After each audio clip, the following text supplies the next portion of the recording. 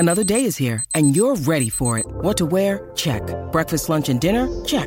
Planning for what's next and how to save for it? That's where Bank of America can help. For your financial to-dos, Bank of America has experts ready to help get you closer to your goals. Get started at one of our local financial centers or 24/7 in our mobile banking app. Find a location near you at bankofamerica.com/talktous. What would you like the power to do? Mobile banking requires downloading the app and is only available for select devices. Message and data rates may apply. Bank of America N.A., member FDIC.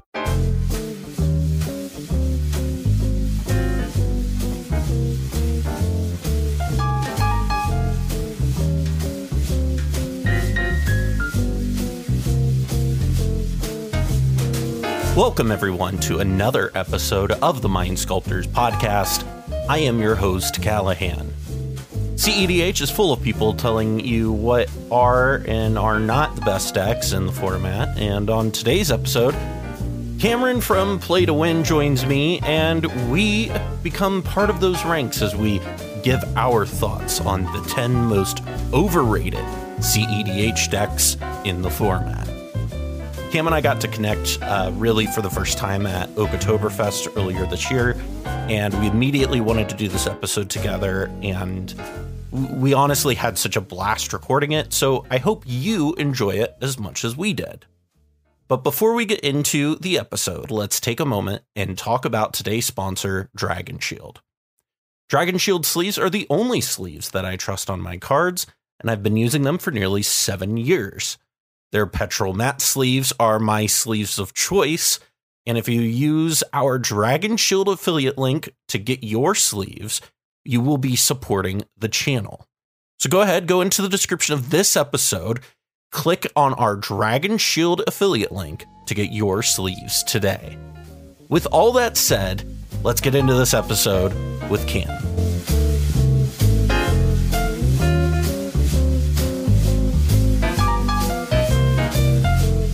Fucking Blue Farm deck, right? It's worst deck in the format. I mean, it's just completely propped up, right? Like, I don't know. I am a huge Thassa's Oracle apologist. So oh well, yeah, you could do that, but I mean, any deck with blue and black can do that, though, right? Cam? Oh, that's true. Like that's true. Yeah, I mean, that's true. And just adding the extra colors, it's like if you just don't know overkill. what else you want to do, I feel like that's the classic thing. Is I'm going into a tournament and I don't know what to play. I'm just going to play Blue Farm because I don't have a creative idea to come at this with. I'm just playing Blue Farm. Yeah, I'm just playing Blue Farm. It's just like I'll just play. I love Blue Farm though. I love Brian Koval's list a lot. His list was really cool. I really did like that list. I saw his list and I was like, cool. This is like exactly what I would be playing if I was playing Blue Farm. And, was he on Drenith Magistrate? Hold on. I had his list pulled up. Someone recently was. Yeah, he's on Draneth. He's not on Gilded Drake, which I think is a choice. But forgot about that one. There's like, okay, so there's this like subsection of the like legacy grinder community that's also like part of that like Cabal community or whatever that's just like completely off Gilded Drake, which I think is like bizarre. But I guess like if you're in a I think it's more bizarre in Brian's deck because Brian's is like, you know, a mid-range control strategy. Yeah. And so it's like Rogsai, sure. Okay, I get it. You don't want to play Gilded Drake, sure. Okay. Yeah. It's not good interaction in something like that. Yeah. Right. But like, I don't know. It feels pretty good in Timna Crom, but I always really liked it in Timna Crom. I mean, yes, you do give them a blocker, but like your Crom can still go right through that blocker. No problem. So I'm a big fan of that. Talking a lot about Magic right now. We are talking a lot about Magic. You know what, Cal? If I'm being honest, I talk a lot about Magic. Is there any way we could talk about something else besides Magic? Well, I was watching It's Always Sunny this morning. I freaking love It's Always Sunny. I have that show as my number one.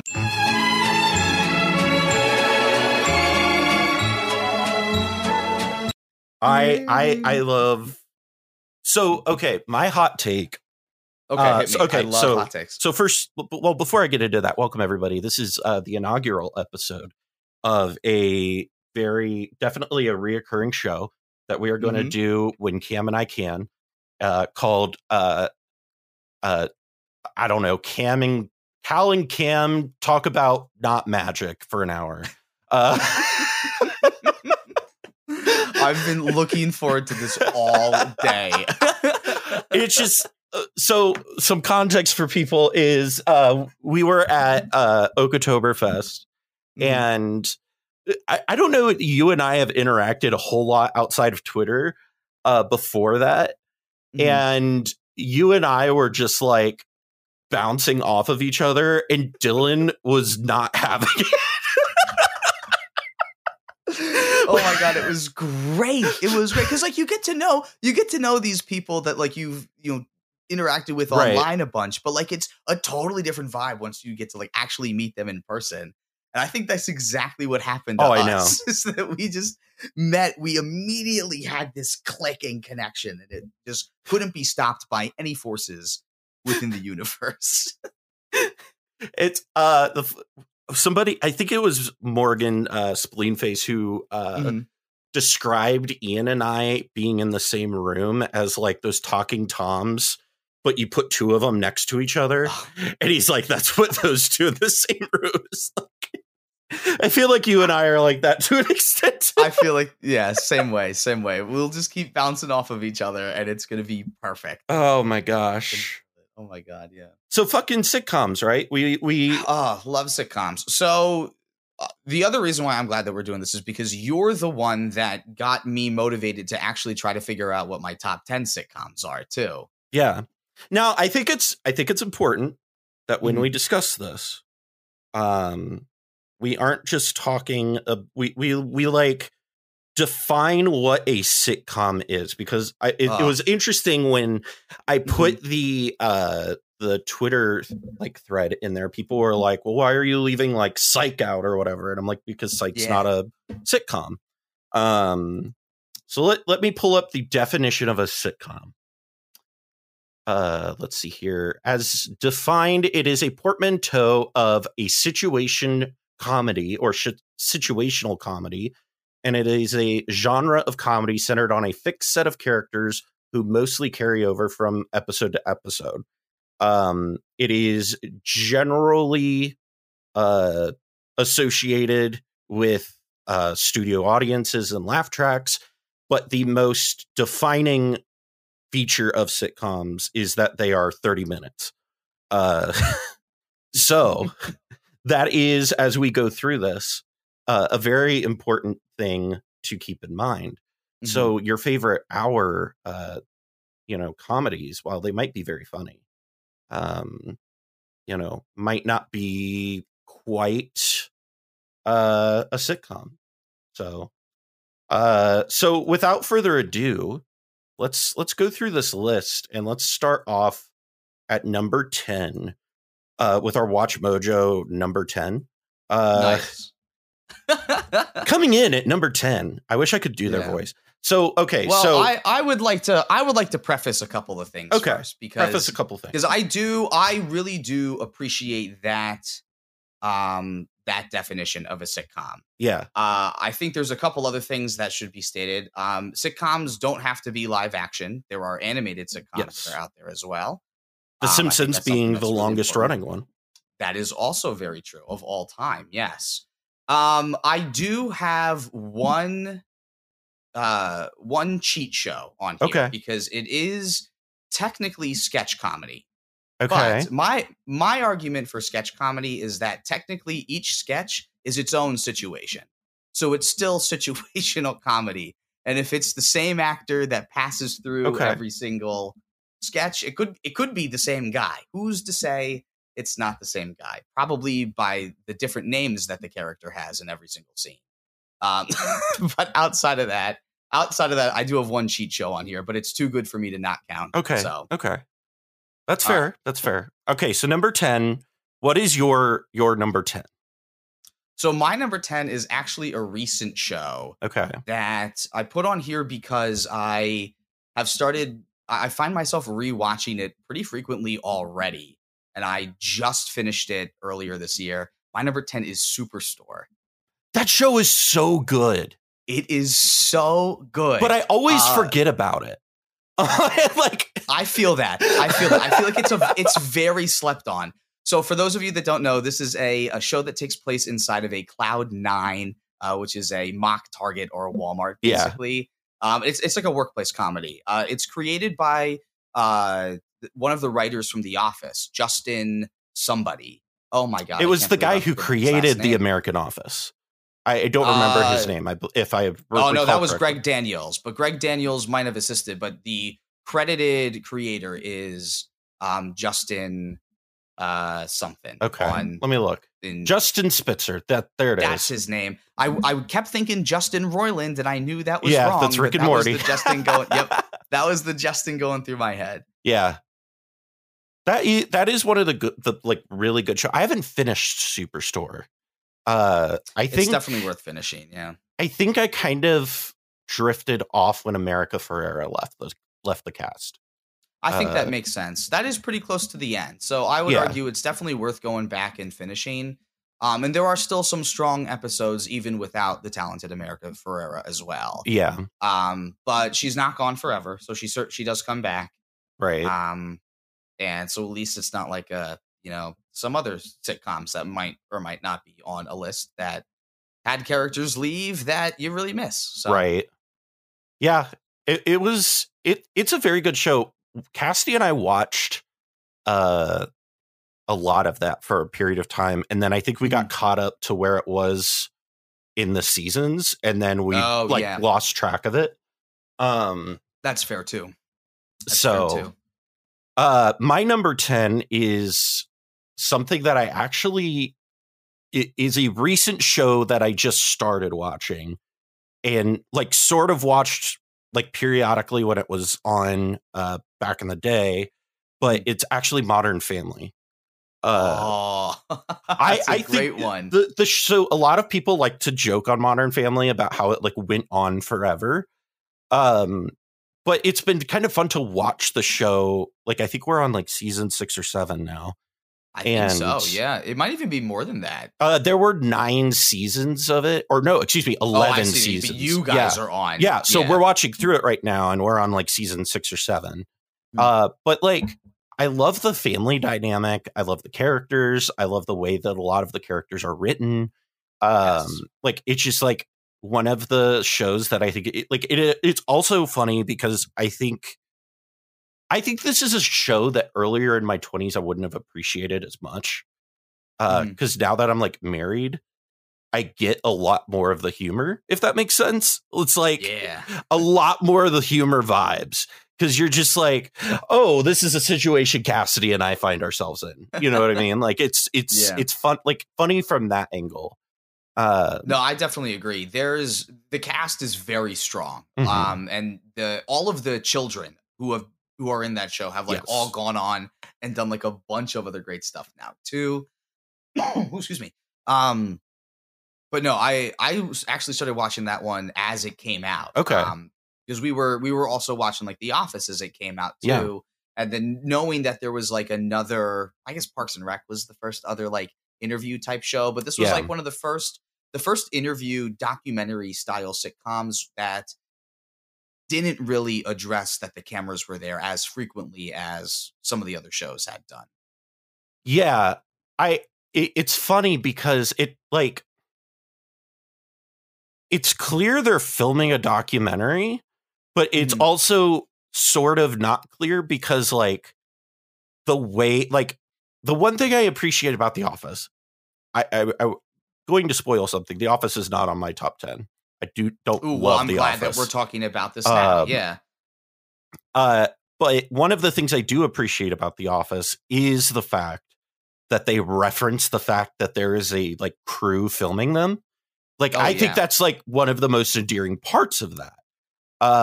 Is like Jim staring at the camera when something dumb is going on is like really fun. It breaks the fourth wall. And because of the format, it feels really good. And that is probably the biggest critique I have of Modern Family is they don't do that as much.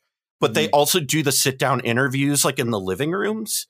And it's like, I think that kind of clashes a little bit. But I think overall, like, it was a very groundbreaking show, especially when it came out. Like the way that it just portrayed two gay characters as just, they're just people doing their thing. It was as much of a family as everyone else's family. And it was at a time where there was not as much of that in TV.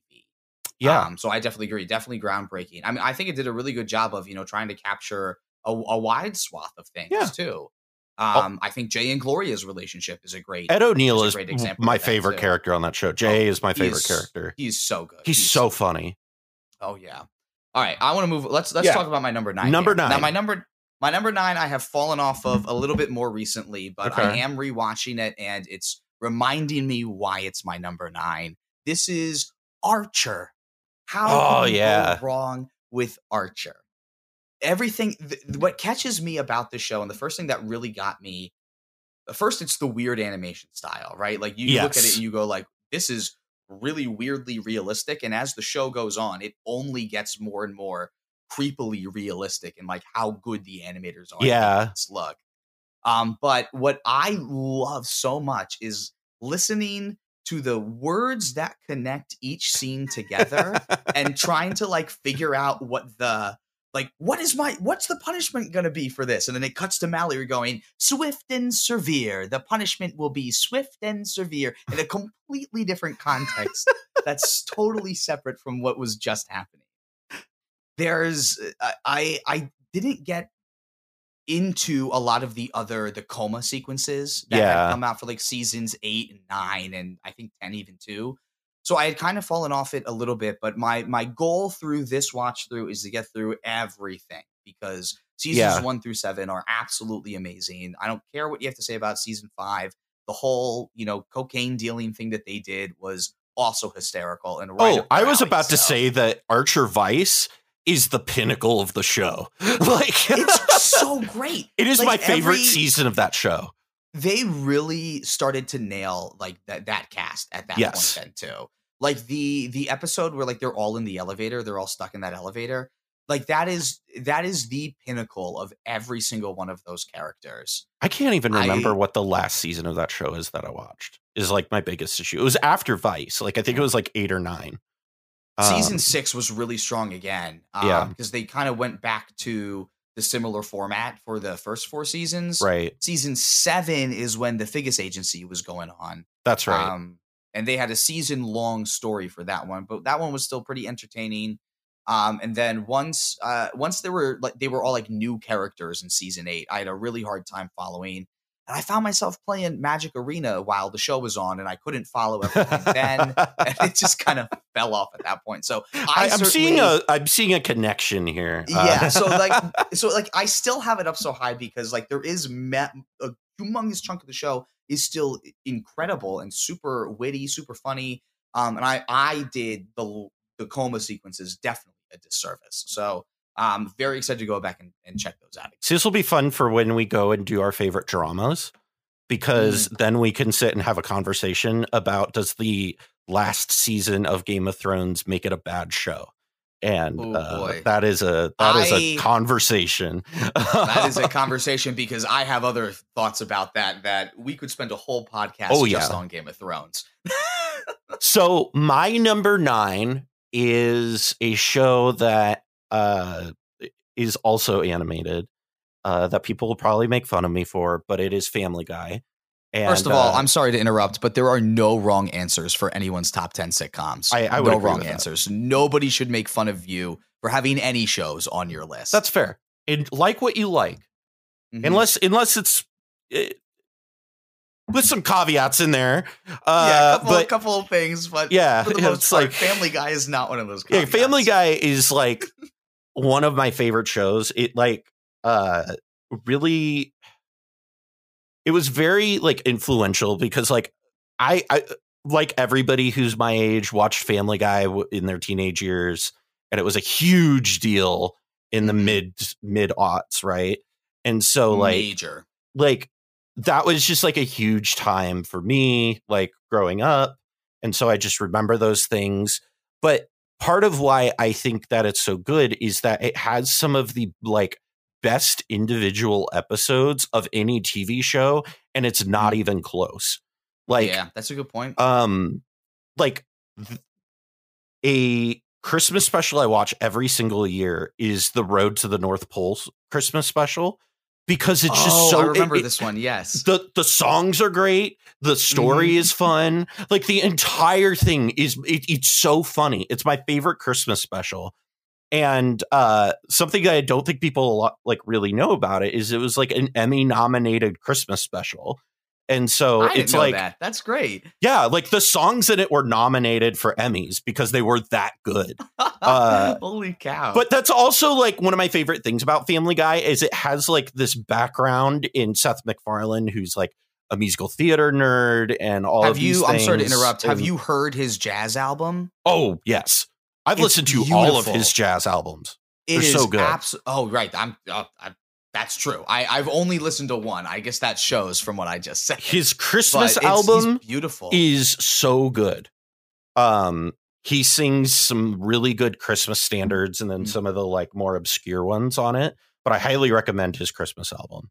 Yeah, I'll tell you, it's that time, at least from when we're recording this. Yes, it's definitely that time. It is. So I will definitely be checking that out. Yeah. But I am a big fan of Family Guy. It's like always a soft spot in my heart. I love the musical numbers. I know everybody jokes about the cutaways. I love the cutaways. I think they're so fucking funny. They're great. Like it's just like, do you remember Seth MacFarlane's cavalcade of cartoon comedy that was on YouTube? Arguably one of my favorite things that he did. Oh, it's so good. Like so good. And it's all just cutaways. Sketches. It's every single one of those sketches is incredible. If you have not watched it, go watch it because it's very, very good. Okay, so number 8. What is your 8th favorite sitcom? Good question. My number 8 is the only one of my top 10 that I won a trivia night for. Okay. And I won a bunch of juice because my number 8 is Arrested Development. Okay.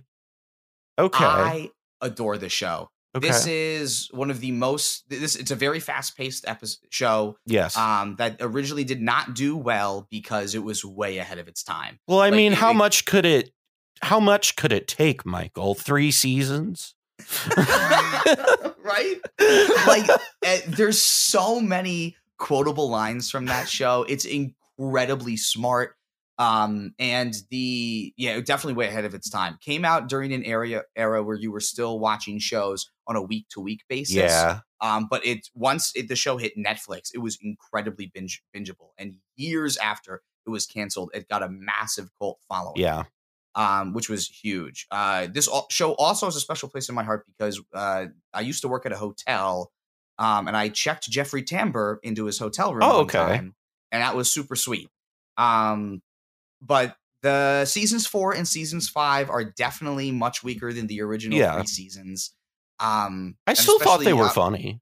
I did too. They kind of go off the deep end a little bit, but they definitely do. But I really appreciate the remake of season 4 that they did. Yeah. Which now just feels like half of the episodes is just Ron Howard explaining what went on in previous episodes to help make sure you don't fall behind, and like the other half is just the new content that you're getting. But like it definitely makes it a lot more easier to digest. And season 5, you don't hear talked about a lot, but there's some great stuff that happens in there too. So Arrested Development gotta be in my top 10. Okay. So my number 8 is God, I'm just picking like all of the like generic shows that people love to hate on. My number 8 is The Big Bang Theory. Is it really? I love that show. I love so full disclosure, I love classic sitcoms. Like like it is very much a old school laugh track style sitcom, and I'm very here for it. I think they're delightful. They're not for everybody, but they're definitely for me. And part of what I like about The Big Bang Theory is, one, I think it was like people like to be like, oh, well, it's just like them making fun of nerds. And I'm like, they definitely grow those characters a lot. Like the characters don't remain as like stereotypes for very long. All of them grow substantially from season 1 all the way to like, I think it ran like 11 seasons to like the very long end. time, yeah. And also, one of the best things about that show is it has one of the best endings ever of any TV show. Like it has a very like the finale of the show is so it wraps up all the storylines. It has a really good arc. Everybody's completed a very good arc. Everything feels like very good and final. And I'm literally getting goosebumps thinking about it, actually. That's such a good feeling to have about a show, though. Like, that's exactly what they want to do is, make you feel exactly how you're feeling, where you go back, you think about it, and, like, it still has this connection to you. Yeah. Like, they hit the nail right on the head. Like, I highly recommend it. Like, it's one of the things of, like, once, like, Penny and Leonard get married, like, they start, like, they have their own interactions, and like they become more than just the stereotypes they were at the beginning. And that's one of the things, even my wife, because I would watch through it when we got HBO Max last year, and last year being like 2021, I think at this point. But when I watched through it, she was just like once we got to the later season, she's like, these characters have really grown and they really grow on you. And it's just, that's probably one of my favorite parts about it. I think the writing is a little cheesy, but I like it. I like the characters. That's I think they're fun. Sitcom stuff. Yeah, and that's classic sitcoms. Yeah, that's right up your alley. And I love cheesy bullshit, and it's a good time. And I mean, it wasn't the like longest running sitcom like on television it didn't run as long as it did and get the ratings it got for as long as it did for no reason, right? Like, no, that's the exact thing that I was thinking too. I think what happens with a lot of people, specifically people on the internet, will, see themselves in some of these characters and not necessarily always jive with some of the stuff that goes on with some of them. Because I understand, like, I fear Sheldon is not necessarily the best person. So I also know that I was the guy at the party once who was being explained to by someone else that like they love the show because they know someone else that's like these characters. Yeah. And I'm sitting there like, oh, that's me too. Like, you and I can't relate.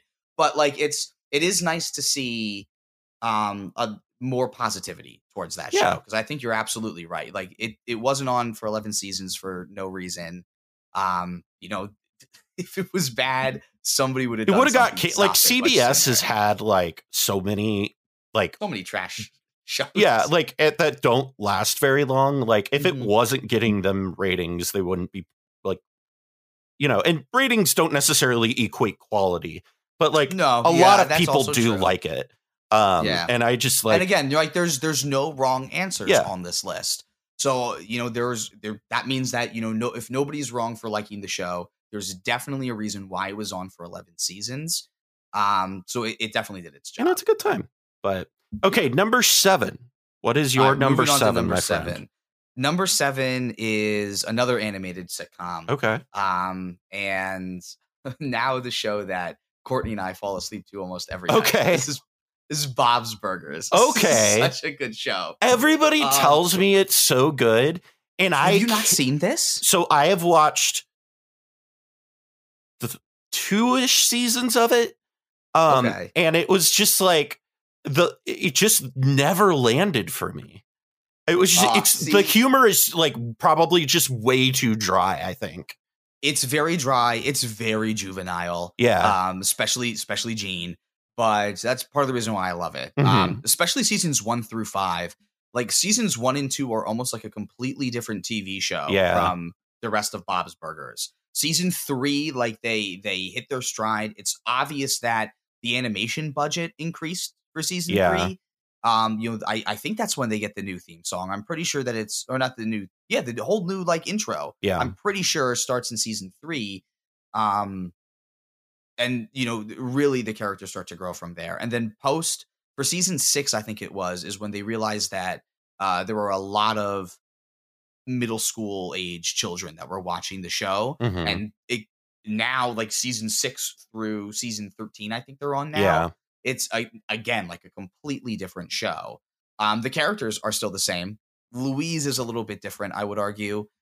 She's a lot less chaotic.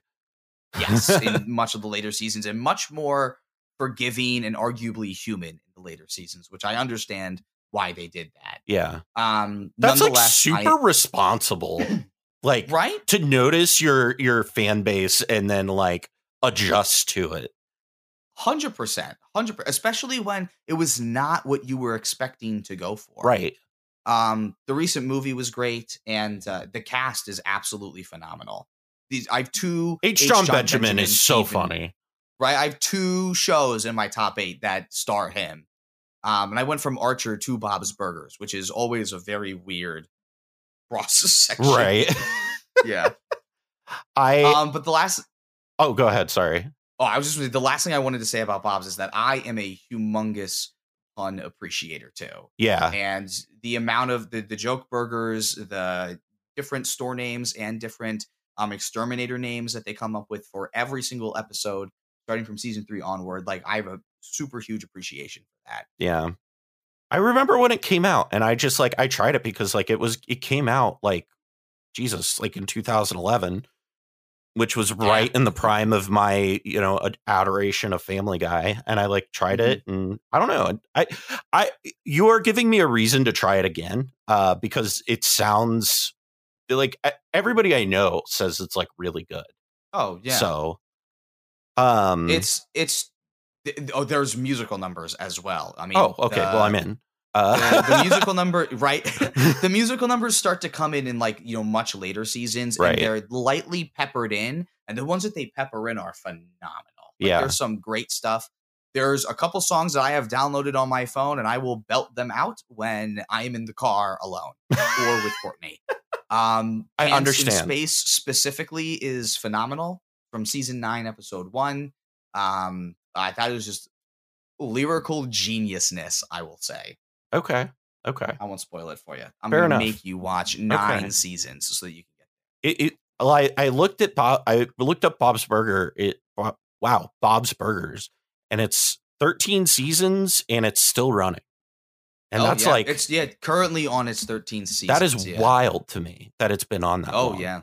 I don't think it's going anywhere anytime soon. Yeah. The movie came out earlier this year. And it was a very successful movie too. Like it did very well. It connected the show great. You got to see snippets of characters you never thought you would, like Bob's mom. Bob's mom doesn't come up in the show like barely ever. Right. So it's cool to like get to learn a bunch of other stuff.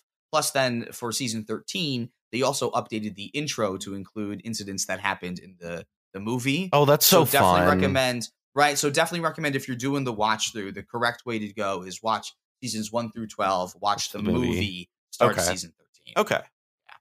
Yeah. So my number 7 is also an anime. I'm like, we're like so far like right on the same wavelength, just like slightly different shows. We're just bouncing off of each other. It's just like Oktoberfest all over again. So my number 7 is Rick and Morty. Oh, okay. Okay. Yes. I love Rick and Morty. I hate the fan base. But I incredibly appreciate what you're saying, because I think I totally agree. It is a very clever show. Mm-hmm. It's not as clever as people like to say it is. Sometimes it is just incredibly dumb, and it knows it's being incredibly dumb. And people will be like, oh, well, it's actually this meta commentary on this. And Dan Harmon will just be like, no, it's not. Like I think if Dan Harmon wasn't who he is, I would hate the show. But because Dan Harmon is just a delightful person, I love the show. I love the writing. All of the characters are like I like seeing the growth of all of the characters, especially into like where they're at now, where like Jerry is like a completely different character and where they started off from. Or he just like in a recent season ends up beating some guy up because he's more confident now. And it's just like they have the cyclical storytelling that Dan Harmon's really known for, but he still has the character development in there. Mm-hmm. And I know like a lot of people really didn't like the way that it had like the canonical like stuff that they went through. But honestly, like, I think it is a show that definitely is funny. It's very smart. It's very witty. And also just is, while it's being smart, it's also being completely absurd and stupid. And like, I think that's part of why, like, Justin Roiland balances Dan Harmon, I think, really well. Because you have Dan Harmon who, like, has all of these, like, really big thoughts and wants to explore all this stuff. And then you have Justin Roiland's like, hi! It's just like, oh, geez, I'm Lemonhead. Oh, this is my one voice that I make for everybody that isn't Rick. That is so true. That is so true. I will completely agree with you here, though, because I watched seasons 1 through 3, and I was pretty religious about watching them. I repeated them quite a bit. Yep. But I've been known to stay away from things because of the fan base before, and that's ultimately what made me not go back to season 4 after that. Yeah. It was some of the overuse of Pickle Rick and getting really excited about that, and the Szechuan sauce thing. Was not. It was just another case for me. That being said, what I did watch of seasons 1 through 3 was absolutely hysterical. The most recent season is fucking hilarious. Like, maybe I have to go there. back. There is an episode where, and I don't want to spoil too much, but I don't think it really matters. But like at some point throughout 4 through 6, because they're on season 7 now. It's either 6 or 7, something like that. But anyway, at some point in there, Rick made a clone of Beth, and they don't know which one's like the real one. Yes, I remember this. Yes. But she comes back and she's like a reoccurring character in the show now. And that's so funny. Like in one of the episodes is them falling in love and trying to hide it from the family. But everybody but Jerry figures it out. And it's just everybody being horrified and coping with it. Oh, my God. And it's so funny. It's so funny. Oh, yeah. I'm a big sucker for improvisation as well. Yeah. So the nature of their show and the nature of the intergalactic cable. Oh, those episodes are so good. So good. And I definitely was sad to see it not happen in season 3. Yeah. And maybe that warped what I thought about that memory episode, but it was definitely not as strong as, you know, what any possibility of another intergalactic cable could have been. I think them moving away from intergalactic cable was probably, I don't know this for certain, but I would venture to guess it has something to do with Dan Harmon's experience on Community, where I would not be surprised by that. Every season they were like, okay, where's our paintball episode? And it was just like kind of got old after a certain point.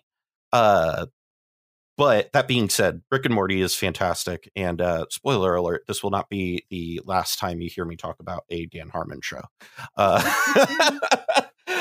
So I love it. The next number 6. What is your number 6 here, Cam? The number 6. Okay. So the number 6 is still a sitcom because it's based around one character and he does one thing in every single episode. Okay. But there's a couple, he does it a couple times. Are you familiar with Nathan For You? I could feel this coming.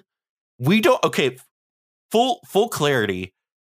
We don't have a script. I have no idea what's on Cam's list. And I just have like the note app open right here on my screen. And I have it on my phone sitting right here. As soon as you said it's not really a thing, but it's one main character and he goes through different situations, I was immediately like, okay, it's going to be one of two things. It's either Nathan For You or it's what's the other one on Comedy Central that's like Nathan For You? Who does that? He has the big hair and it's like has the Let Me In on the White House. Eric Andre. Yeah, the Eric Andre show. Eric Andre, yeah. He technically has another. What's his face is on that show too. What's that other comedian? He's really funny. He's the guy who dropped all the Hannibal Buress. He's the guy who dropped all the stuff about Bill Cosby. Yes, he is really funny. He is very funny. Buress too. Yes. But yeah, no, Nathan, for you, like this is the exact kind of dry, cringy humor that I need in my life. Like the way that he just handles situations and responds to people. The show is not. I don't think the show is 100% real. Like I think there's some stuff that is set up that like you can't know. But if you're not familiar with the premise, this guy Nathan Fielder goes around to these different businesses and he gives them advice, but in almost in like a style of like a bar rescue kind of show, like Hell's Kitchen or what is it? Restaurant Impossible. Yeah. Okay. Right. Stuff like that. Although, but it's a Comedy Central show, Cameron. Yes, I know it is. That's because the advice that he gives is actually secretly genius, but also just ludicrous and totally insane. The first episode that I watched was when he was trying to figure out how to get a bar to allow smoking inside in a state where it's illegal to smoke indoors. It's the most creative stuff that he comes up with for this. Like he makes it on the national news at least twice in the show, off of stunts that he's doing. Again, he's a secret genius. I feel hilarious. like my experience with that show is it's like sort of like Borat, but like also just like slightly less of a character. Yes, he is his own character. Yes. Nathan. Like he's definitely putting on a character for the show, but the character that he puts on is perfect, and he personifies it absolutely. Yeah. The reoccurring characters that he has, like, yeah, it's right. That's a sitcom trope right there. You have reoccurring characters. Simon, the security guard, reoccurring character right there. You got what's his face, the Bill Gates impersonator, who the entire series finale, the hour and a half long series finale, is based around. Like there's a ton of there's just a ton of lovable characters that he finds while he's going throughout the show. Okay. I cannot recommend this enough. I've also seen not recommend clips. watching like a couple of episodes to get the feel for it. Yeah. Because it's tough to watch the first time if cringe humor and just like uncomfortable humor is not your cup of tea. But there's definitely an art to what he's doing at the same time. So this is easily my number 6. Okay. So my number 6 is nothing like that. It is Parks and Recreation. Ooh, great show. It is so good. Has the worst first season of any well, that's not entirely true. It has a very, very bad first season. That a classic Greg Daniels move right there. You're not wrong. You're not wrong. But like the first season of the show is like almost effectively retconned. Like they almost like kind of write it out of the show because like everything in it just did not work. And there's like a really good YouTube video from one of the like Nerdstalgic or whatever those YouTube channels are. Love Nerdstalgic. That talked about the issue with like how they wrote the characters, specifically Leslie in the first season, and how in the second season she was very like doing good, all these things, like very happy and not as like work focused. I guess it was a much more approachable character. And it's one of those things where when I started watching the show with Cassidy, because I'd already seen the show, I told Cassidy, I was like, you need to watch the first season. It's going to suck, but you need to have the context because the second season kind of, picks up where that left off. But the good news is it's only like 8 episodes. So it's not very long. So it's like just a few hours. You got to like drudge through a like perfectly average comedy. And then it's gold from there on out. And like Chris Pratt in that show is so funny. I think that's peak Chris Pratt is in Parks and Rec. Like he plays that character beautifully. I love Chris Pratt. And I think he's hilarious. I find that he and April are the couple that you root for. Yes. They're definitely it. I liked them significantly more than Ben Ben and Leslie. Yeah, well, Ben and But- so Ben and Leslie really connected to like Cassidy and I because we related to their relationship a lot.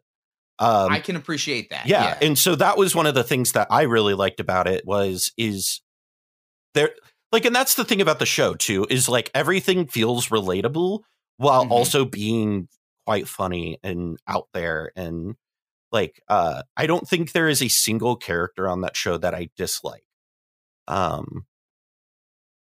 Honestly, I think that I would agree with that because spoiler alert, Parks and Rec does not make my top 10, but all of those characters are very lovable. Oh yeah.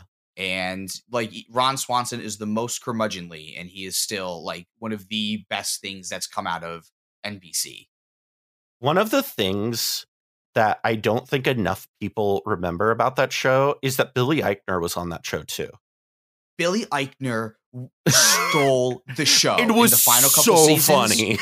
He absolutely stole the show. I almost totally forgot that Craig was in that show. But when Aziz Ansari is trying to open the restaurant and Craig wants to be his sommelier, but he can't not yell, and like when he shuts himself in the wine cellar, why would you order red wine with fish? It is the funniest thing. Oh my god! Thank you for making me remember. Billy that Eichner is so funny. Great. Like so Billy on the Street, I would consider to be one of my favorite shows. That show's so good. Shout out to Billy on the Street. That's another good one. You know, that would be another one about one dude going around doing his thing. That's technically not a sitcom. So I'd file that somewhere in there. Fair enough. So okay, number 5. We're getting into the final 5, the big ones here. Ooh, yes, these are the big ones here. Number 5 for Cam. What is your number 5 pick?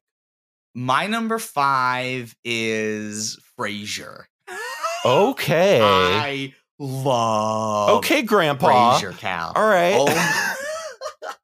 Frasier is to me like almost everything that I want out of like a classic sitcom. Yeah. Like your classic sitcom setup, it's almost everything that I want from it. Yeah. Again, all of the characters are super duper lovable. Niles Crane is one of the most hysterical human beings on the planet. I just love the way that David Hyde Pierce portrays him.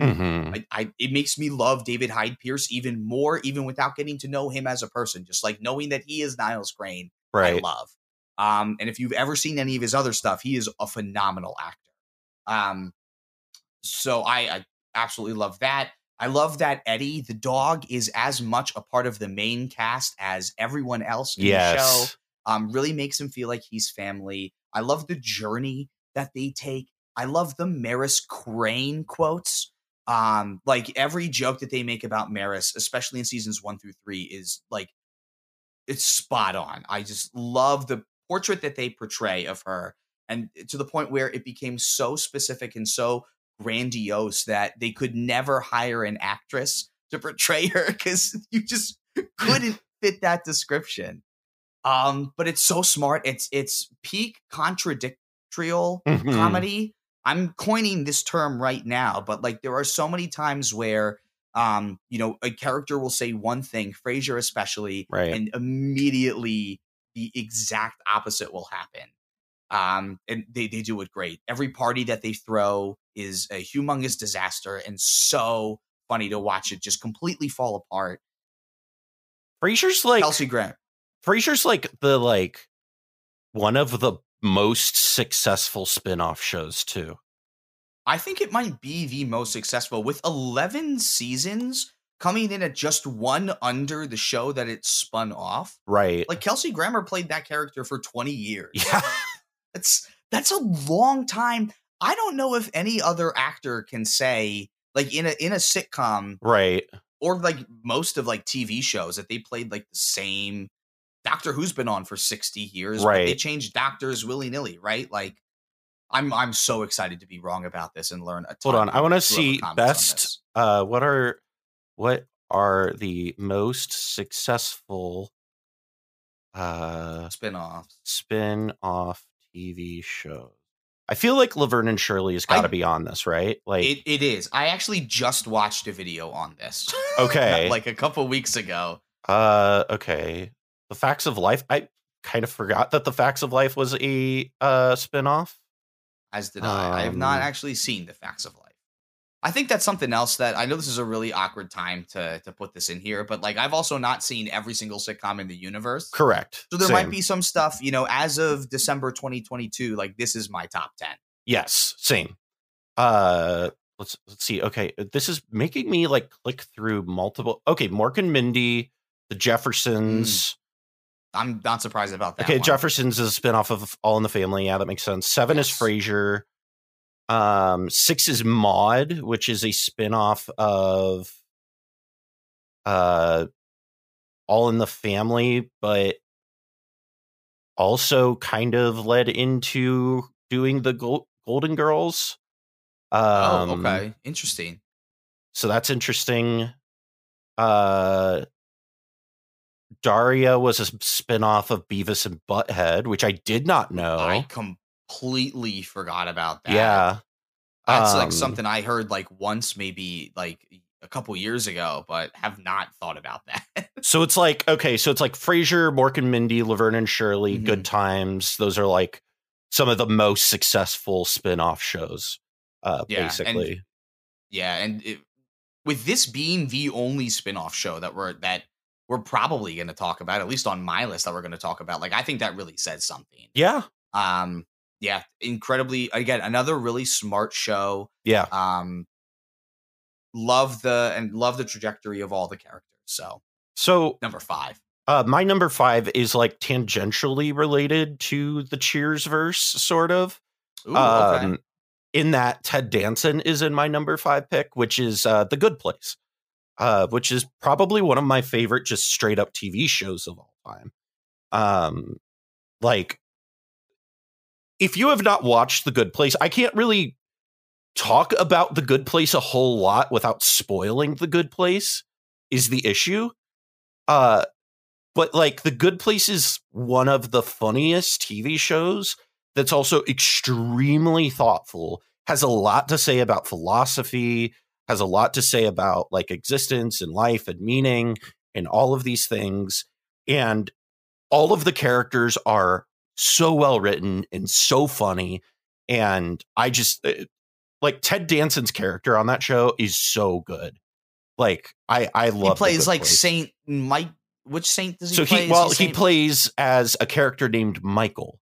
But okay. I can't tell you more than that because that would spoil the show.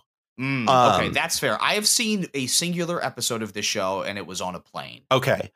So I need to do the show justice. It is a show that has a very clear beginning, middle, and end. Like it is a continuous story. It is not like a one episode arc. It's like the whole series. And it's really, I think it's only like 4 seasons. But it's very like each season is very intentional. And it ends where it's like it's very clear it ended where the creator wanted it to end. And so I love that. Not enough shows are like that. Yeah. It ends beautifully. It starts, it's hilarious.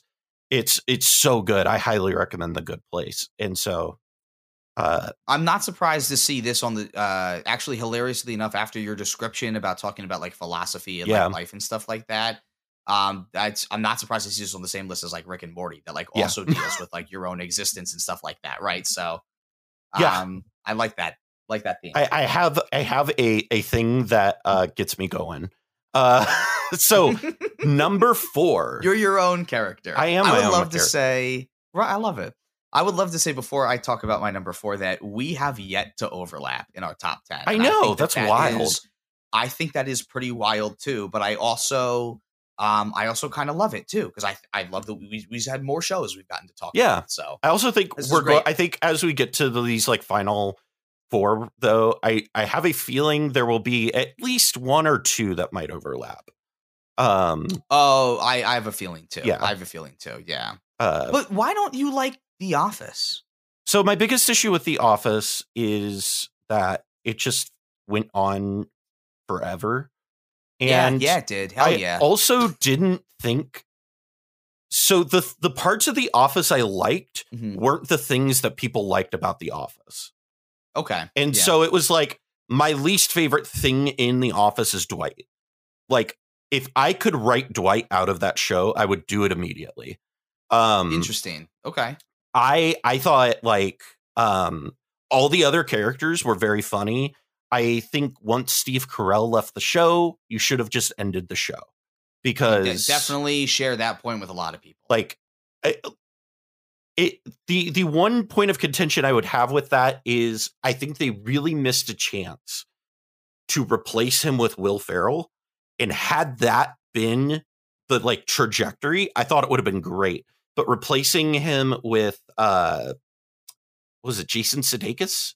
No, it's not James Ed Woods. Helms. It was well, they did a whole I guess that's true. Yeah. It was I was trying to think of Robert California for some reason. Yeah, okay, Helms, the new character that they introduced was Robert California for that season. Right.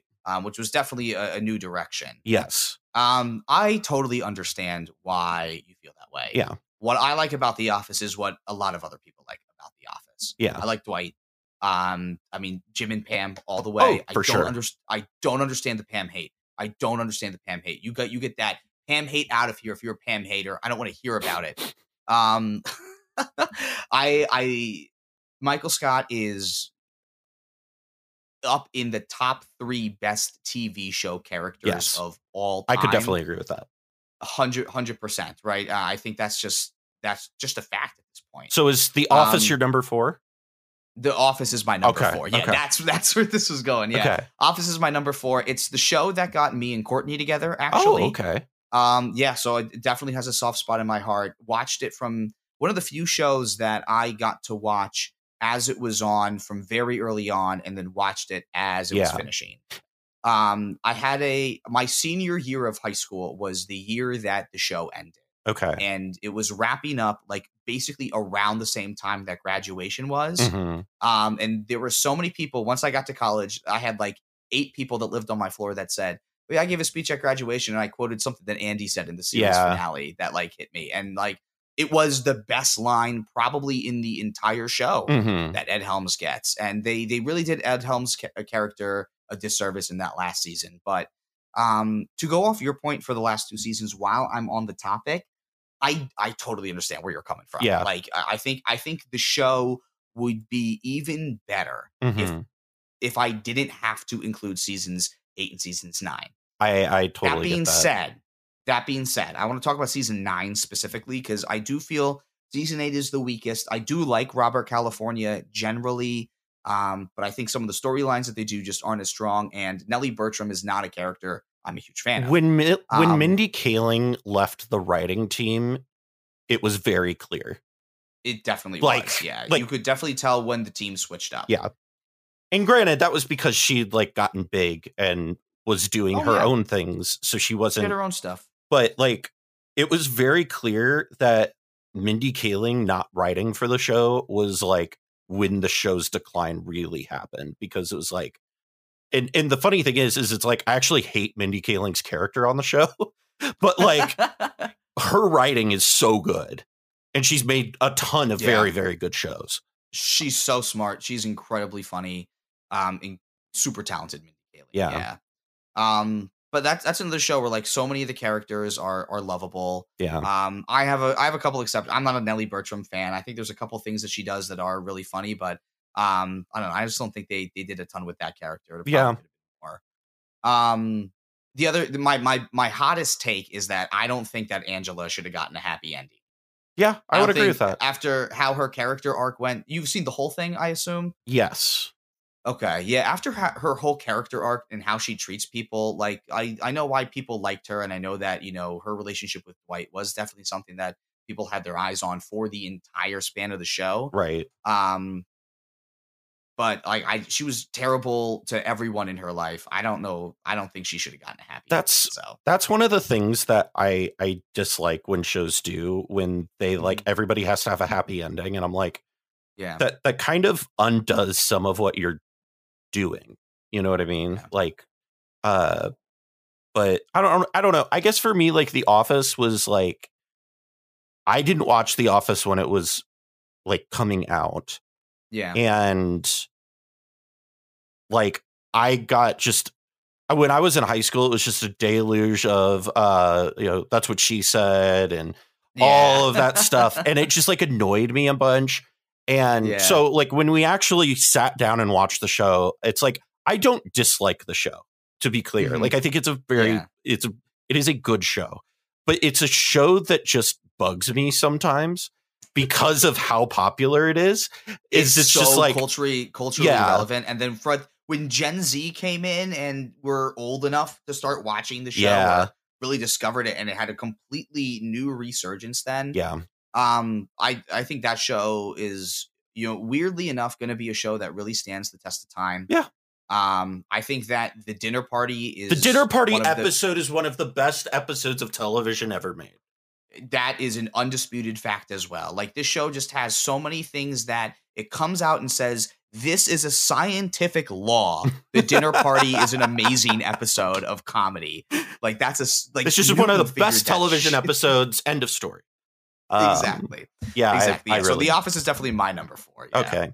So my number 4 is a show that also had some weak seasons, but it is getting, it had 6 seasons, and it is getting a movie, and that's Community. They just confirmed it. They just confirmed it. And like I said, I love Dan Harmon. Community was a show that I did not watch when it came out. And then everybody, like I was like looking for things to watch. So I asked people for recommendations, and I kept hearing from people who knew me really well. They were like, you will love Community. You need to watch Community. And I was like, okay, sure, whatever. So I gave it a chance. And at first I'm like, this is kind of like fine. And then halfway through the first season is when the show goes full nutso. And that is when the show is just completely pops off and is so good. The paintball episodes are good. Like even the ones they did in the later seasons were like, even when they were like kind of worn out, they were still very good and funny. It's really sad because it's like a show that was very good, had so much good going for it, but also just had like all of the worst things happened to it that could possibly happen. Like between the production or like the producers of the show at NBC just like not getting it and forcing Dan Harmon out, and then bringing in a completely unproven writing team, and then bringing Dan Harmon back, but it was too late at that point, to the like whole Chevy Chase being a giant piece of shit the entire time. What a debacle that was. Yeah. I was going to say all those characters are so lovable. Yeah. And Pierce. it was like, I sort of got where like, cause there was like a thing where they would talk about, like Joel McHale's talked about it a lot, where he's been like, I like got where Chevy was coming from on my character is written this way. I don't particularly like that. I would like my character to be a little bit more agreeable. But the issue is that Chevy Chase wasn't agreeable. So like it just like the fact that like he and Joel McHale got in a physical altercation is absolutely absurd. It's crazy. But it's such a funny show. And the fact that the way they wrote him off is with zero context. Oh, he just died. Yeah. He just dies. He just like, what is it? He just like masturbates too much or something? Yeah, something like that. Yeah. This is just it's like the most embarrassing way that they could have had him go, which I think is like the perfect send off for Pierce. Yeah. But like those like Joel McHale's hilarious. Of course, Childish Gambino is great. My boy. It's phenomenal in there. You have the beautiful and talented Yvette Nicole Brown. Yes. The beautiful and talented Allison Brie.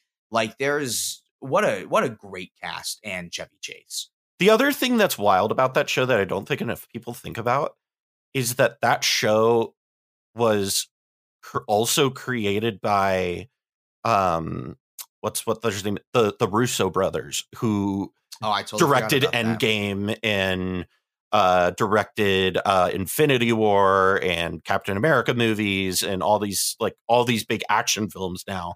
Like they produced and wrote and directed a lot of the original episodes of Community.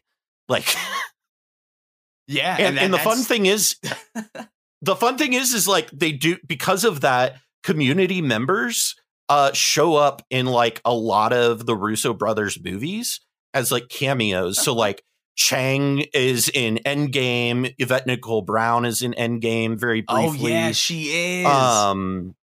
Like they all cameo in the like Marvel movies that they direct at some point. And it's so fun to see that connection. And I'm so excited it's getting a movie. I know, yeah, it's about time because Op-Ed's been talking about it for years at this point now. So it's good that it's finally coming. So, 6 seasons of the movie. The first 3 seasons are phenomenal, and it's really what got me into the show. Remedial what theory? What is that episode? Like Remedial Chaos theory. That's what it is. Like you can't deny. Like that is a really cool portrayal of character. Yeah. Characters that they established really early and really quickly, really strong. Yes. There's no denying that show is really. Yeah. Can't. It the last few seasons are rough, but it's not the show's fault, to be fair. It's like no, they were working with what they had. Yeah, they really were. Because that's another show that was like Heroes. Because if you remember, like Heroes, like went off the deep end, and it's just a product of the writer's strike. And so like there's all the like the TV industry was a mess at that period of time. Oh, it was. Yeah. So number 3, what is your third favorite sitcom? The top 3. Number 3 is a classic. And okay. I think that this style, also defines. I think this style defines my top 3. Okay. I think this is really where there's a little bit of a tonal shift. Maybe not in the direction of like a BoJack Horseman kind of tonal shift, but definitely a tonal shift in what they were doing with a sitcom. Right. My number 3 is Seinfeld. Okay. This show was totally revolutionary when it came out. Larry David's no learning, no hugging style of or approach to the show was genius in my mind. Yeah. And it completely transformed what a lot of other shows had done in the past where, these are bad people and, they're doing bad things, but like, I know that I still know that they're bad based on them never winning. Yeah. George Costanza. Oh my gosh. I think is right up there with Michael Scott in the top 3. One of my favorite characters. So good. Like every character trait about George is hysterical. His cheapness, his anger, how uncomfortable he is with his sexuality. Like there is so many great little aspects about George. I felt it move, Jerry. That's not the tell. Contact's the tell. It's so incredible. Like it's also the show that had I just watched a video about this that was amazing, and it was talking about how I think it was in the 5th season that is when Seinfeld became Seinfeld. And that was the season where they had specifically the episode where everybody thought George and Jerry was gay, and how it handled the idea of that. I watched the same video, I'm pretty sure that if we scrolled through each other's YouTubes, the exact same recommendations would come up. Wild.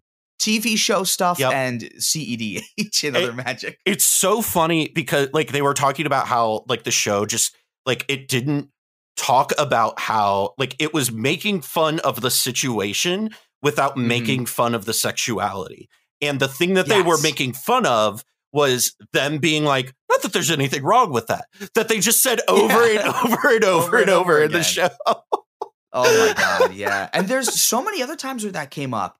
Are you master of your domain from the past? Right? Like there's so many things that I'm king of the castle.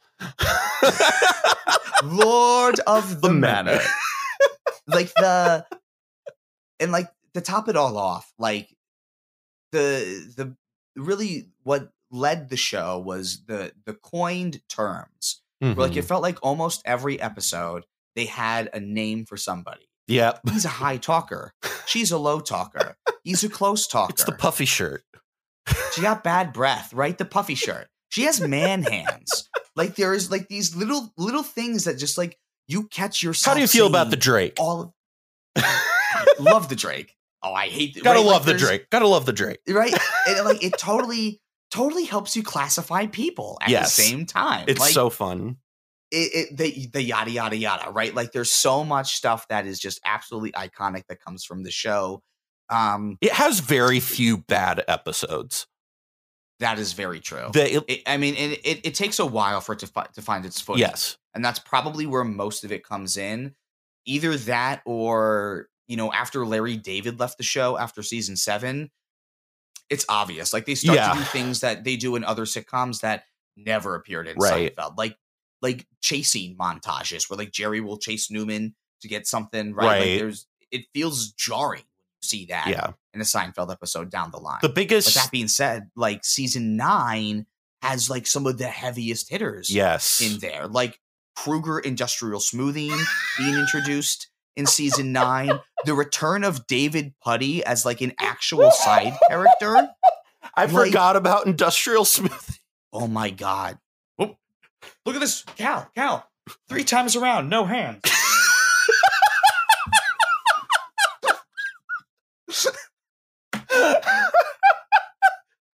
Oh my God. He's so good. He's such a good funny. Character. Kramer is iconic. Oh, for sure. Julia Louis-Dreyfus is her breakout role. Oh, absolute breakout role, which started her whole career. And she is absolutely hysterical. It's so funny because I feel like every friend group, and part of why I love that show so much, it's in my top 3. It's not number 3, but it's in my top 3. Spoilers. We'll get nice. Is like everybody has a George friend, right? Yes. Everybody has an Elaine. Everybody has a Kramer. And it's just like everybody knows a Jerry.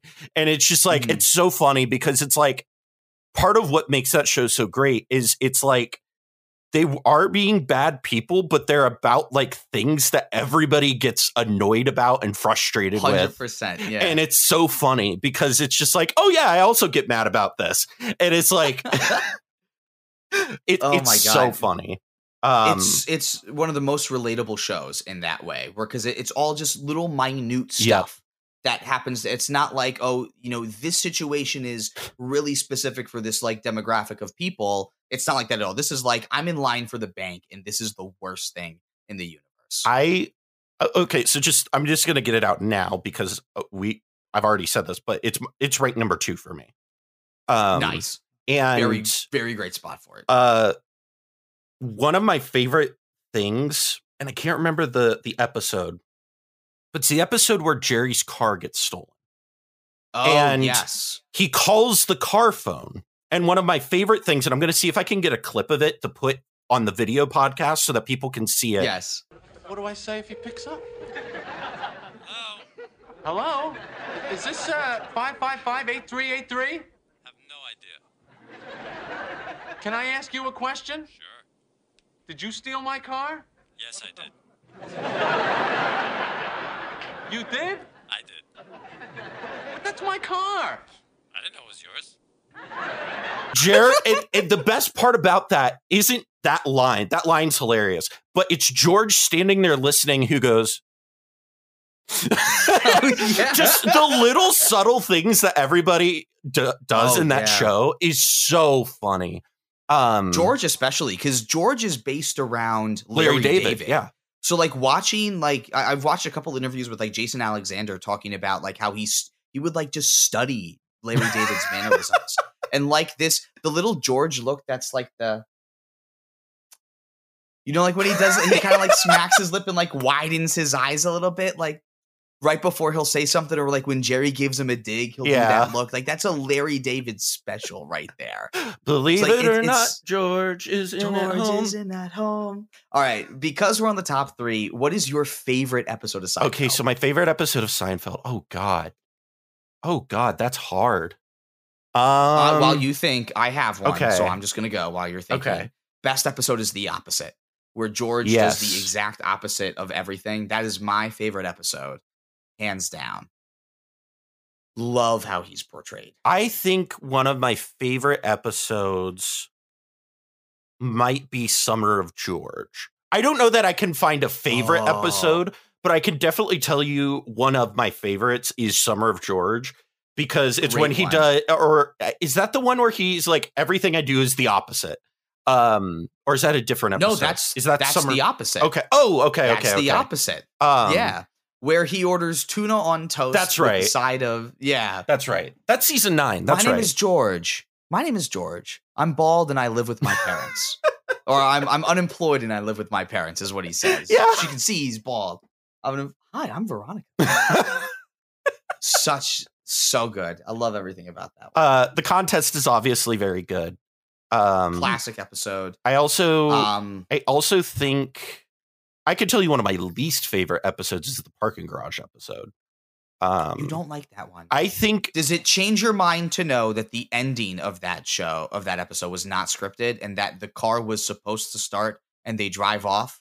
But it was such a long filming day that they were just like, whatever happens is going to happen. This is the last take. We're just calling it after this. So they do the whole thing. And of course, Michael Richards completely fumbles with the air conditioner, trying to put it into the trunk. And he like legit slams his face into the box. And then they're literally supposed to drive off. And like they sit down and they try to start the car. Oh my God. Too good. Oh man, I can't. There's so many episodes of that show. Like, I don't know that I could pick a favorite. There are just so many good ones. Like the episode where, the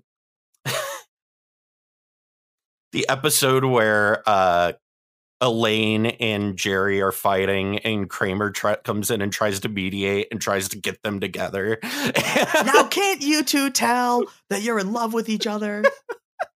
I love that. That is one of the classic, like, Jerry Seinfeld is not the best actor, but like his delivery is also important for the show too. Yes. When he shouts, "How did you know those condoms were defective?" at Elaine, like that is such the most poorly delivered line in TV history. But that's like the beauty of the show. The punch that it has, right? The punch that it has is so good, and I love that it's not a laugh track. Like this is that's live a studio audience laughter. So when like you listen to the Puffy shirt and you can hear a woman in the studio audience and they cut to the homeless people wearing the shirt, you can hear this woman in the studio audience shouting, "Oh my God." And it's such a good include that just changes how you feel. You feel like you're there in that case. You don't feel like there's just, the same laugh after every joke, like in a Frasier or like in a Big Bang Theory, right? That's just noise. Like it's a legit laugh, and they didn't add any extra. And the reason for that too is it was like part of how Jerry's a stand-up comedian, right? Yeah. And so part of that was him like almost doing stand-up comedy. You know what I mean? So it was one of those things where the audience the laugh track part of the show serves the format of the show. Because I've seen people who are like, if you take the laugh track out of Seinfeld, here's what it looks like. And I'm like, yeah, I get that. But you have to understand is that Seinfeld is basically one 30-minute stand-up set effectively. It's a play. Yeah. They're putting on a legit play. Like it is legitimately just like a show that is meant to be like a theatrical thing. Like it is not meant to be like Modern Family or these other shows, right? It is meant to be. Which is funny considering like half the time they're just sitting around in a coffee shop or just like sitting around at Jerry's apartment. Right. Just like bullshitting. Well, that's what plays are, right? Like it's people talking. That's true. So that's true. That literally is. So my number 3 is actually Seinfeld on crack, which is It's Always Sunny. Okay. So I guess I'm just saying because while we're talking about these, Always Sunny is my favorite TV show of all time. Always Sunny in Philadelphia is my number 1. So the only reason I have it ranked 3 below Seinfeld is because there's sometimes the humor of It's Always Sunny doesn't land for me. And fair. Now, I will say that watching the It's Always Sunny podcast has changed that for me a little bit, because watching them talk about the jokes and talking about like the reasoning and how they got there, and also like seeing who they are as people, like made me appreciate the show more. I almost, especially at the beginning of the podcast, I almost like the podcast more than like the new episodes that they were coming out with. Yeah. Like, there was just genuine enthusiasm that was just spewing out of every single one of their pores. Yeah. Between all three of them. It was amazing to see that come together. Yeah. But I guess like, like it's just like, it's a little too off the rails sometimes for me, but it's also one of my favorite TV shows. And it's just like Charlie Day. You can put Charlie Day. He's a genius. Like, he's fucking funny. Most brilliant Renaissance man in the universe. Go ahead and give your whole we take. both have like 50 things that we want to say, and we're both so excited to say them, because like that's Glenn Howerton is great, Rob McElhenney's great, Charlie Day is great. Dennis Reynolds is my favorite character on the show. I think that it's a very fine line that you have to tread when you're trying to portray someone like Dennis Reynolds, and I think that they do it so perfectly, and they're so on the nose with it. It's perfection. The thing that I think is funny is listening to the podcast is you would think they each write their own characters, but Charlie writes Dennis's character. And so, which you would not expect, because Glenn Howerton is so much like Dennis. He is, and so it's like a lot of the things like he talked about on the podcast that irritate him. It's like, yep, that's Dennis, and he just doesn't like he's just more tame. Yeah, he's more tame, and he's not creepy towards women. Is the other thing. Yeah. That is accurate. But like, how many of these other shows like have like Danny DeVito in them? And yes, I know Taxi is not in my top 10, but like this is. What I love about Seinfeld is what I love about Always Sunny, because Always Sunny kicks it up a notch. It brings up the darkness. It brings up the cartoonish appeal as well. Like Charlie Work is the episode that makes me realize that like the show is a cartoon. Like it's a live action cartoon, which makes me more accepting of a lot of the other stuff that they'll end up doing. That's such a good way of characterizing that show as a live action cartoon. That's really what it is. All of the characters are amazing on their own. It is political satire through 100% through. It's so funny, like seeing people get so upset. Oh man, the new seasons are so political. Like literally every episode of season one was about a hot button. Yeah, I was gonna say, was it like the third episode about them going to like an abortion rally? Like the second episode was Charlie gets an abortion. Yeah, the pilot episode is the gang gets racist, which is a very ballsy episode to just put out there as your first one. Gun fever, underage drinking. Like these are all the things that come up in just season one. And it's only expanded upon as the seasons go on. And the arcs that each character takes, like Mac's character has a beautiful arc. Yeah. Charlie's character doesn't need to be any more than he is. He is Charlie. And I understand why Charlie doesn't change, because he's Charlie. But I think that's another part of the genius, is that like, Mac's really the only character that's changing, but he's also not changing. Right. Like what keeps these characters here is that they're not changing. They're not going to move on from Patty's Pub. Right. Because this is who they are, which is great for me, because if I could just be a fly on that wall in that bar for forever, like I want to be Ernie. Like I want to be Ernie. Like, they have no desire to stop making the show too, is the best part. They don't. It is the longest running live action sitcom. Yeah. And they're in the middle of creating season 16 currently. Mm-hmm. And I don't see why they wouldn't create a season 17. I believe they are already contractually signed up to do 17. I think that you're right. Now that you say that. But it's like they are, as they're doing the like, and this is why I told my wife, because she doesn't love the show. It's a little too dark for her, which I get. Mm-hmm. But I've shown her particular episodes and like also shown her the podcast, and she's like, the podcast makes me like the show more. And I'm like, I absolutely agree, because you can see how much they love it, and you can see how much of satire it is, because then you see Rob is like in reality, and then you see what Glenn is really like, and then you see what Charlie's like. And Mhm. I think one of my favorite parts of that is in a recent episode, they like on the fly called Caitlin to like get her perspective on something Rob was talking about. Yes, And I remember she that. Yeah. at first came in as her character. And then Mhm. as soon as she was told, oh, no, this is about real life, you could hear her switch into Caitlin Olsen. Oh, yeah. And it was like, oh, okay. It was so funny. Caitlin Olsen is so talented. She's so funny. The physical comedy that she does with Dee, like, is perfect. Like, even in like Frank's Little Beauties, when she says, "Ooh, I'm in charge of all the chairs," like that line, she delivers that, and like the motions that she does, I'm in charge of the chairs and setting up the chairs. But there's a guy, and his face is busted to bits. This is one of the shows that I could quote like almost entire episodes. Obviously the Nightman Cometh is so great, so good. Oh my god! And as a musician, I also really appreciate Charlie Day's musicality. He is stupid talented. And the most recent, as of this recording, the most recent episode of the podcast was also about The Nightman Cometh. Yep. Did you listen? I did, because Lin-Manuel Miranda shows up, and it was great.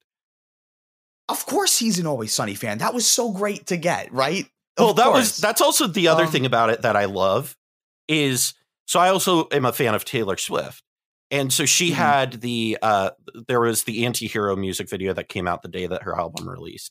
And we're watching this music video because my wife is a huge Swiftie.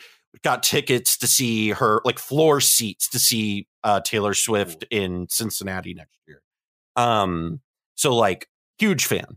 And we're sitting there watching this, and they cut to the like funeral part of it. And it has Mike Birbiglia, who's one of my favorite stand-up comics. Ooh, he's great. And it also has Mary Elizabeth in it playing her daughter-in-law. And I immediately lose my mind, and I'm like, holy shit, that's the waitress. And I'm just like, Cassie's like, what? And I was like, that's a character from It's Always Sunny. And it's Mike Birbiglia. And then I learned that like Taylor Swift is the godparents of Ryan Reynolds' kids. And so I'm like, God. So like she brings up the names of it's like the way that Ryan Reynolds and I forget who he's married to. Brie, no, she's in the Pretty Little Liars. No, she's it's she's blonde. Oh, Blake Lively. God, of course. That's who it is. I was BL.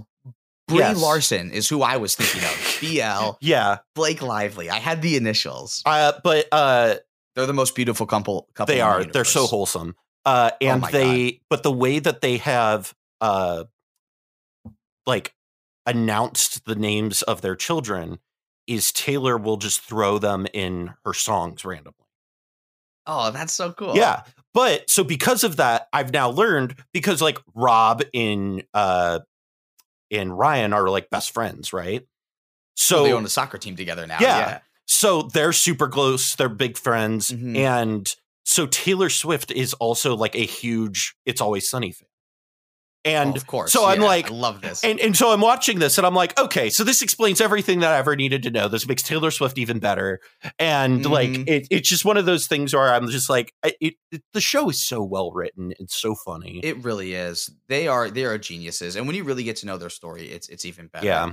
And living an hour away from Philadelphia, I think also kind of really helps it connect to me. Yeah. My brother lives in Philly. My father grew up in Philly like all his life. Yeah. Like it's Philadelphia. I totally understand the vibe that these guys are. Oh, it's so funny too, because when we went to Oktoberfest, and when we were hanging out, we were walking around downtown Philly, and it was the first time I'd really ever been to Philadelphia.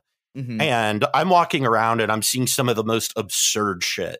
And I'm just like, oh, this isn't satire. This is just like an accurate representation of the city. Cool. Yeah, it is so great. It is so great. The city's unhinged and I love it. It really is. Everything about that show is great. All of the side characters that they continuously bring back are great. And the waiter that they never remember. Oh my God. So funny. What a great idea for a character. Right. The waiter, the lawyer, Artemis, Rickety Cricket, like Oh, they're yeah. all absolutely phenomenal. Dylan and I actually got to see the podcast film live. I'm actually so a couple months jealous. ago. So jealous. It was phenomenal. Big fan servicey kind of Oh, show I'm sure. they put on. But like they started off by like you watch the episode. It was The Gang Gets Whacked Part 2. Okay. Charlie played piano. They brought back Glenn doing the Steven Spielberg voice. So Yeah. oh man, it was great. And you know what, Meg? I'm so sorry I don't remember your last name, Megan, but one of these producers and writers for the show came from Community. Now, Yeah. she was always such a huge Sunny fan.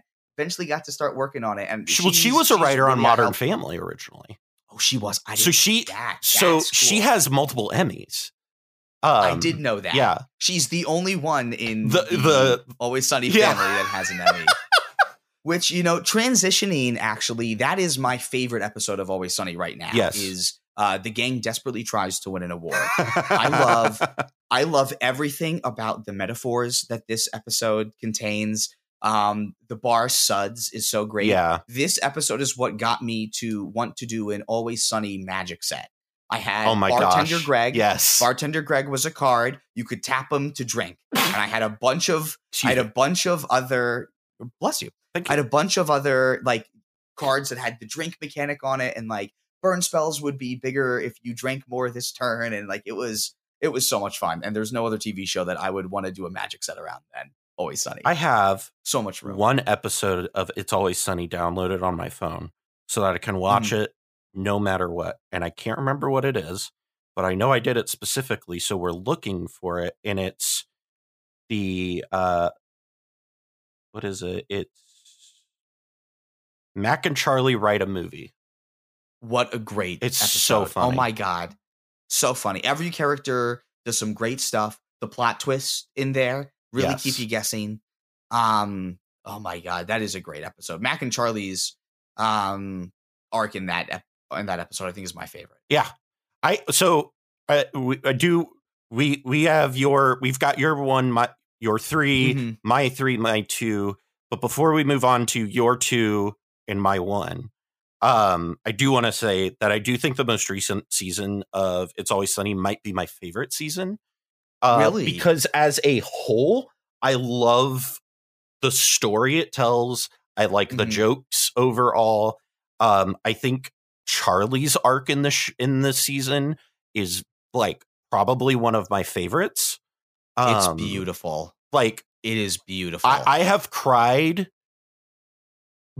Like the scene of him, like, you should have been there for me. I shouldn't have been there for you. Or he's there in the rain. Oh my God. Sobbed. And it is so moving. It's so sad. But it's also just one of the best scenes where you see Charlie kind of be more of himself and like really like grow as a character. And it's like Charlie stays the same, but you see him grow. And I think that's part of why I like it, because like Charlie's my favorite character. So I think that's partially why I like season 16, 15, whatever 15. One it is. I think that's why I like it so much, because it's so Charlie centric. And I just think Charlie's hilarious. I love everything. I love his relationship to Frank. I think all of it's so funny. I think the fact that the waitress is his wife is in real life is the funniest thing in the entire world. It makes that dynamic between the two of them so much more interesting. So funny. Oh my God. But anyhow, all right. So that's your favorite show. I guess we're doing the big drum roll for what's your number 2 on your list. My number 2 show. This is hilarious. Because now the last show I'm going to talk about is the cheat show. Okay. This is the cheat show. Okay. This is I Think You Should Leave. Okay. This is sketch comedy. This is where it's a little bit different, but it's the same actor who's portraying a bunch of different characters throughout the entirety of the only 2 seasons, which are also very short. Yes. But what they have available packs the biggest punch. For someone who has only seen episodes a few times, you gotta give it another try. Yeah. Like it's like a fine wine and gets so much better the more that you've taken it in. Yeah. The way that the writing is in such an abrupt and different capacity than every other show that's out there. You know, I saw something where, like, you know, Tim Robinson is writing in styles that his young children speak. Right. So when he says lines like, I can't know how to know any more about tables, like that's not a sentence that comes up like that you would say, or like phrase it in that specific way. But like the only person that would come up with that is a child. So like knowing that, like, it kind of makes it interesting, like, to hear how he spells out things, the delivery, like it's so easy to just deliver things in the angry and the loud way that, like, you could almost say anything. I get it. You don't like my brand, okay? You can just say that, Cam.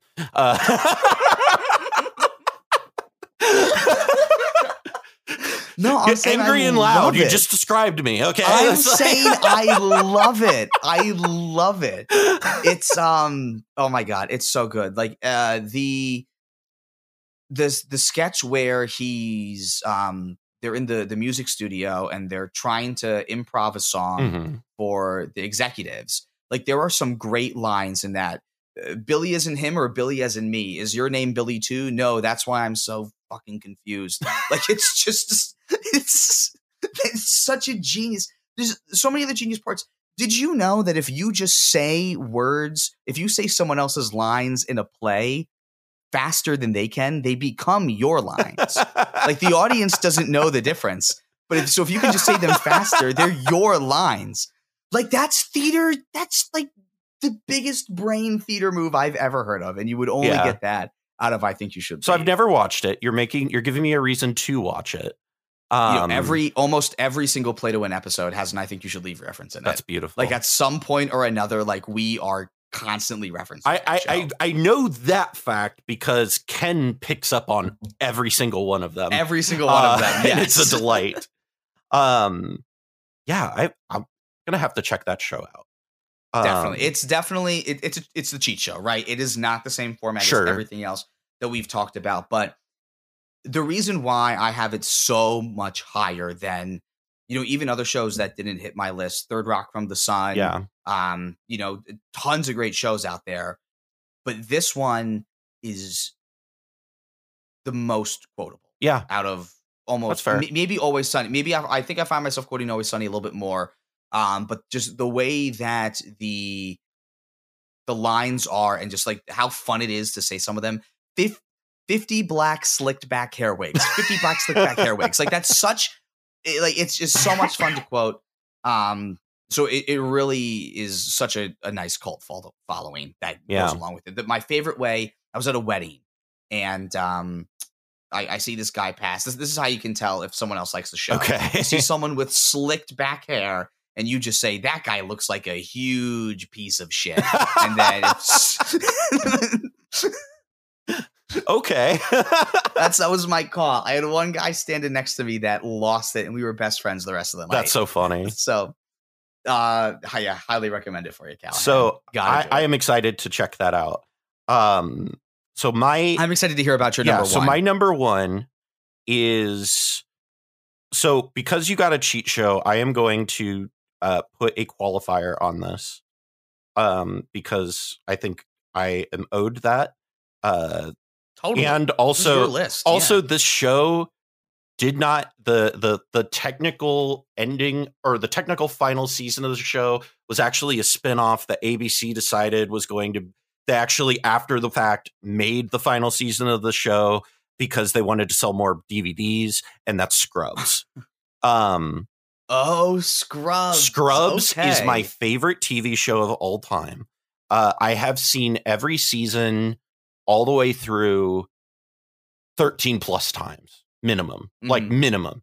It is my wife knows if I'm not emotionally doing well, if I'm laying in bed watching Scrubs, because it's like the perfect show to just like get me where it just vibes really well. I watched it a lot when my mom was going through cancer. And it was just like, it again was another show like The Big Bang Theory and Family Guy and some of those where I watched it a lot in high school and it just stuck with me. And this is one of the ones that I think stands above all the other ones as just like so good. It has the best ending of any TV show I've ever seen, the best final episode. And again, the final season of the show is not, in my opinion, actually the show, because it's not canon. Yeah, I don't really consider. Well, so they did a thing called Scrubs Interns, and it was originally a spinoff, and it just failed spectacularly. And in order to sell DVDs, because Scrubs DVD sales, because it came out in the like mid thousands, right? It sold. It was like one of the highest selling shows on DVD during that time period, and the the spinoff show bombed like terribly. And in order to sell DVDs, they retconned it to be season 9. So now in all of the streaming stuff, it's called season 9, but it's actually a completely different. It's actually a spinoff show. That's insane. Yes. So ABC is ludicrous. It actually only has 8 seasons, and only dedicated diehard Scrubs fans know this. But like, it has the best ending where JD is standing there in front of, a curtain watching all of the like possible things that can happen in his future. And his story arc, his friendship with Turk is one of my favorite things. All of the characters in that show are just so funny. Ted is my favorite sad sack character ever. One of my favorite things was in the later I think it was the final season. It was either the final season or the next to last season. It was either season 7 or season 8. When Michelle or Courtney Cox was guest starring as a character on the show, and she looks in his briefcase and she goes, "Ted, why do you have a?" Hey, how come all you have in here is a smiley face button and a revolver? Well, one's in case I get sad, and the other one's in case I get really sad. Well, see you tomorrow. We'll see. And it's just like, the writing on that show is so good. It is the only TV show that balances the drama of the stories it's telling and the comedy.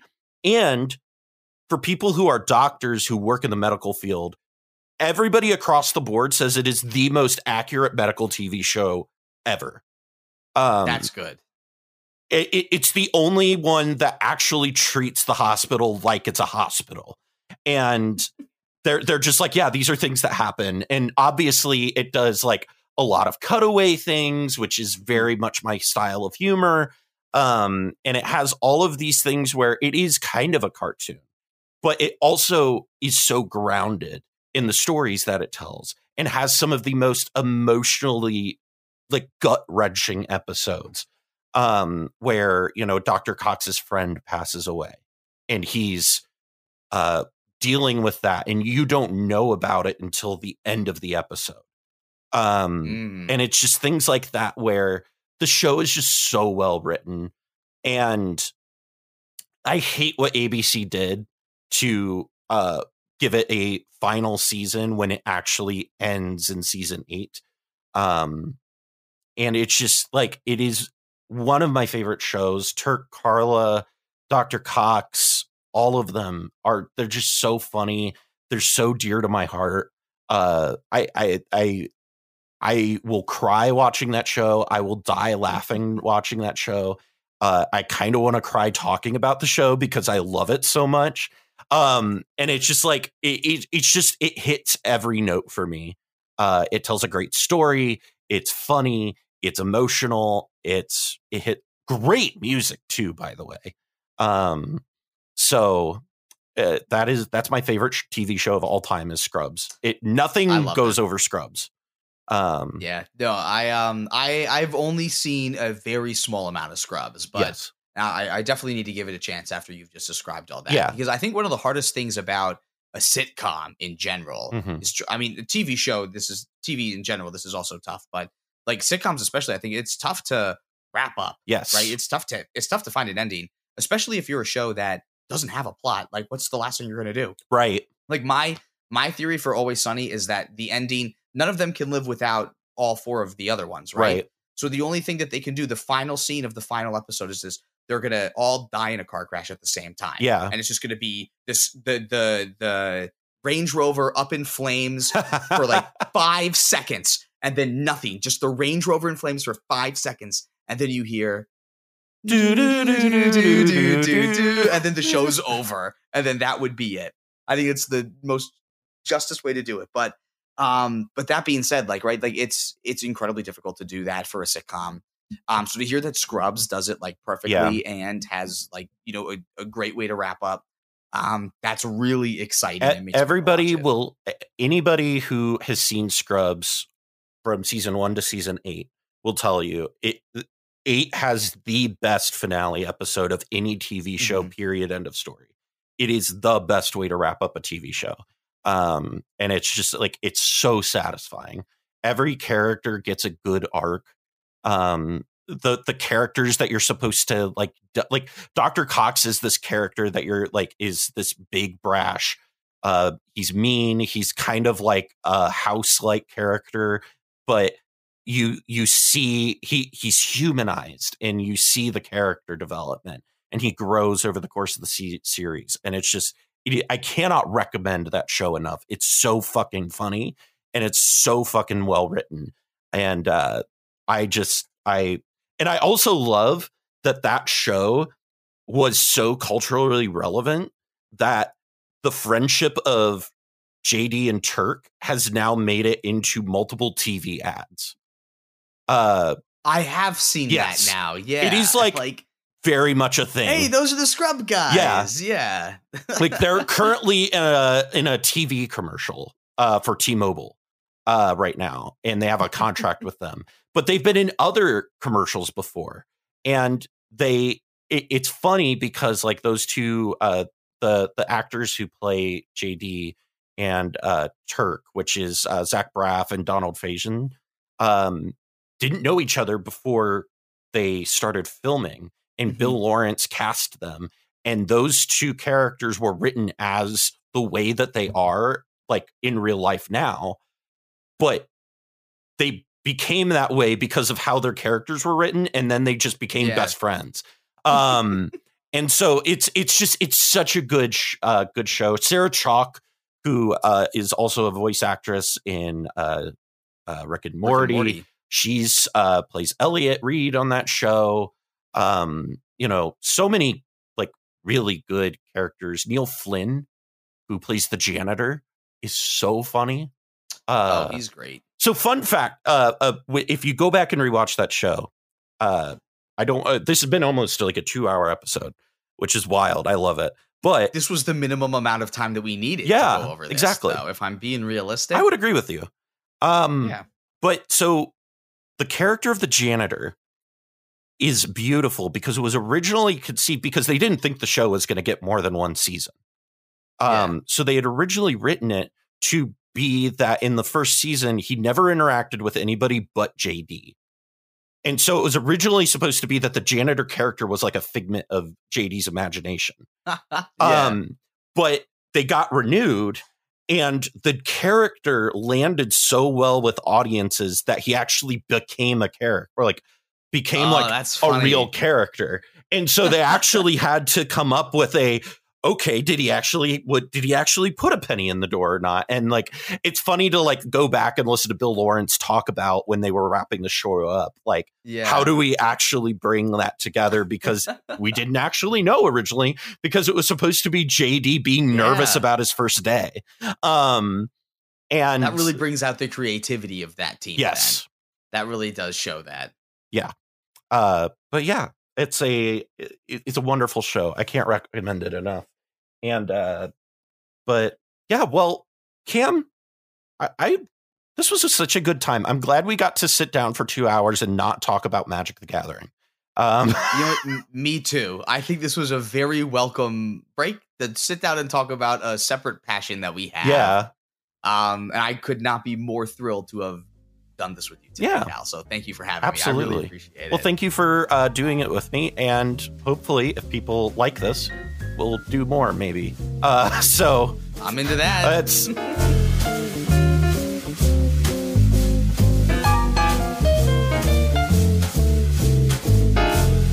Well, that about wraps things up for us here today on this week's episode of The Mind Sculptors. Thank you for tuning in. If you liked this episode or any of our other episodes, please make sure to rate the show on whatever podcast platform you are listening on. Or if you are watching or listening on YouTube, go ahead and hit that subscribe button and tell us down in the comments what your favorite part of the show was, or just your general thoughts.